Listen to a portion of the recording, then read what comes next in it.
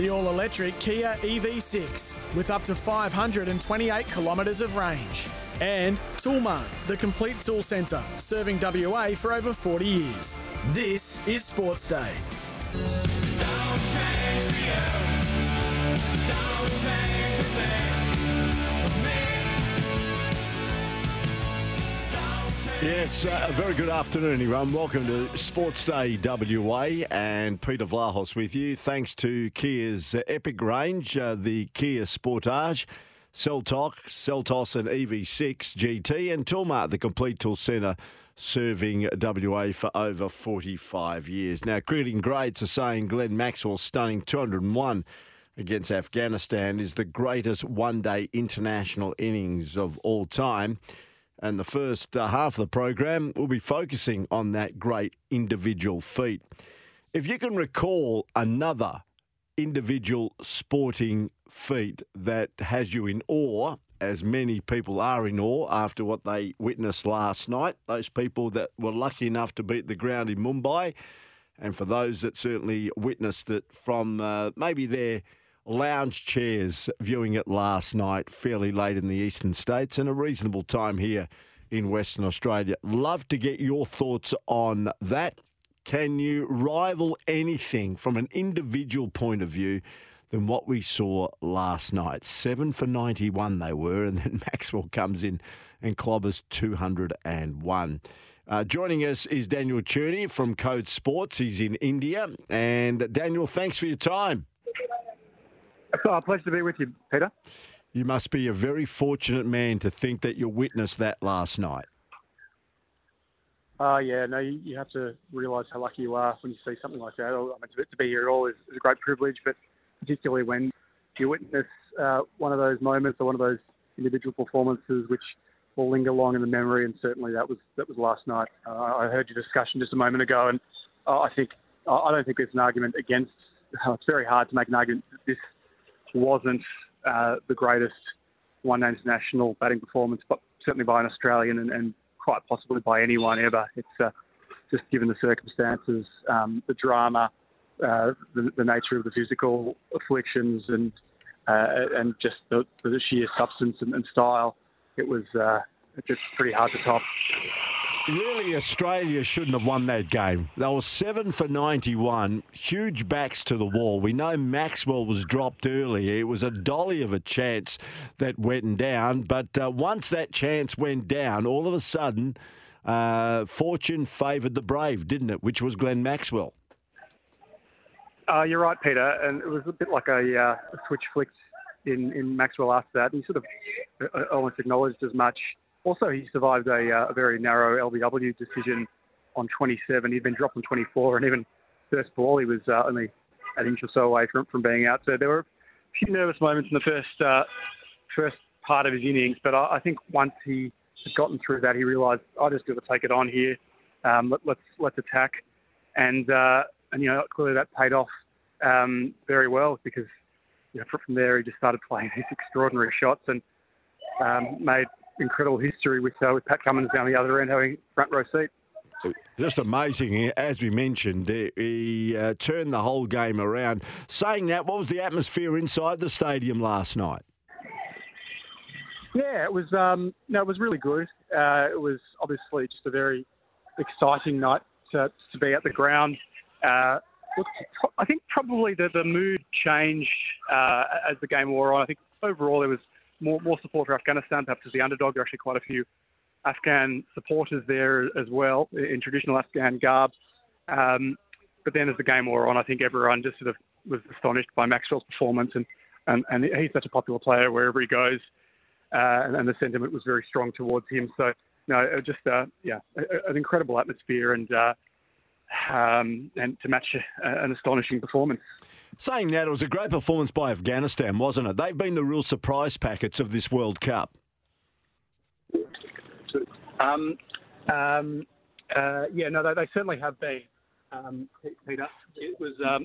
sorry, mate, just give me one moment. Yeah, no worries. Just do what you need to do.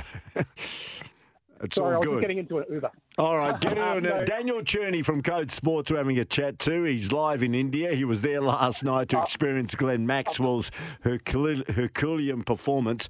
We were talking about Afghanistan, and they've been the surprise packet of the tournament. Yeah, no, sorry, got you all good now. They have been, and a magnificent effort from them throughout this tournament to date. You really felt for them because they played so well.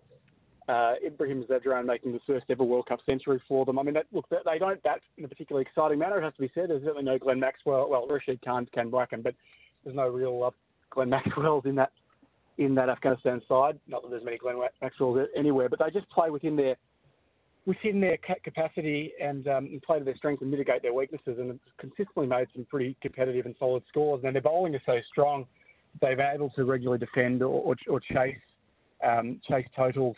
But they play in the image of their coach Jonathan Trott, the former England batter, who's pretty dour sort of player, but a very effective and efficient player by the same token. And we saw that last night. They were all over Australia. I mean, you probably think with Afghanistan that it's going to be the spinners that they're going to get you with Rashid Khan and Majid and Noor Ahmed and Mohammad Nabi. And in the end, it was Naveen Al-Haq, who'd had a few interesting things to say in the lead up to the game about Australia's decision to pull out of the series earlier this year that did the damage up the top. And then Azmat with some scalps as well. And Australia were reeling there on the back of the pace and the swing. And then there was the run out. And then Rashid started getting into it as well. And Australia was clearly just about gone. I mean, I think Crick Info had their chances of winning at 0.2%, at 7 to 91. It just, teams just don't win from there. And obviously, they probably lost a bit of composure there with the ball towards the end. They were probably making it a bit too easy for Maxwell bowling towards his hitting zones and not forcing him to move around the crease enough, given his affliction there towards the end. But you also have to feel for them because this is a once-in-a-lifetime performance from Glenn Maxwell, and 199 times out of 200 you win that game. Well, he didn't suffer from any concussion after falling off the back of a golf cart as well. It's probably done him a lot of good because that last night, as I said, was just sensational. Saying that, how do you praise Australia and where they sit ahead of a semi-final against South Africa? Overall, last night, they were disappointing, apart from Maxwell's heroics, but they have won 6 on the trot, and you can't ignore form. No, it is a difficult one in that respect because clearly they were. It took probably a once in a lifetime performance. And not that Maxwell hasn't played innings somewhat like this in the past. I mean, he played something like this 2 weeks ago against the Netherlands, but this was that next level altogether. But without him, clearly they lose that match and lose it by a lot. And he could have also been asked a couple of times as well. And they lose by 170 runs, and it's a very different conversation today. Look, having said that, that is also the nature of white ball batting. You have your good days and your bad. They've got some high risk, high reward players at the top of the order there. Mitch Marsh, Travis Head, David Warner, none of them paid off. Steve Smith's out with vertigo, or was out with vertigo. And the bowling has been a bit hit and miss too throughout the tournament. I think they've been, Adam Zampa's had a magnificent campaign. Mitchell Stark though is struggling. He's been spraying it a bit, hasn't been able to take the wickets up front. And I think they need more from him. I think if they're going to win this tournament, if they're going to win a couple of knockout finals, they're going to need Mitchell Stark. He doesn't need to be quite what he was in 2015 and 2019, but he's going to need to not be going at 6s and 7s or 7s and 8s really and over, and just take 1 or 2 up front, because otherwise I just think it leaves too much to the others. Josh Hazlewood's having a pretty good campaign. He was impressive again yesterday. Pat Cummins has been pretty solid through the middle overs, and obviously he's played some really handy batting innings as well, of varying style and substance. I mean, he had 37 off 14 against New Zealand and then 12 off 68 last night, so he shows that he can really play through all the gears. So there are some worries. I think Josh Inglis is just going there, having replaced Alex Carey. Marcus Stoinis, I think, is just hanging on to his place as well. So they're not firing on all cylinders, but by the same token, when you win 6 in a row, they're giving themselves a good chance. They've got South Africa in a semi-final now, and they're in the hunt. Yeah, there's no question. A couple of final questions before you let you go, Daniel. India, on the other hand, many people are saying you beat India and you'll win the World Cup. They are just flying 8 consecutive wins. They're already locked away in a semi-final. They seem hard to beat at home, and I gather the locals are just loving it. Oh, for sure. I mean, it's we all know the passion of Indian cricket fans and how devoted they are and obsessed. And you see it here. You get into the matches are on TV everywhere you go.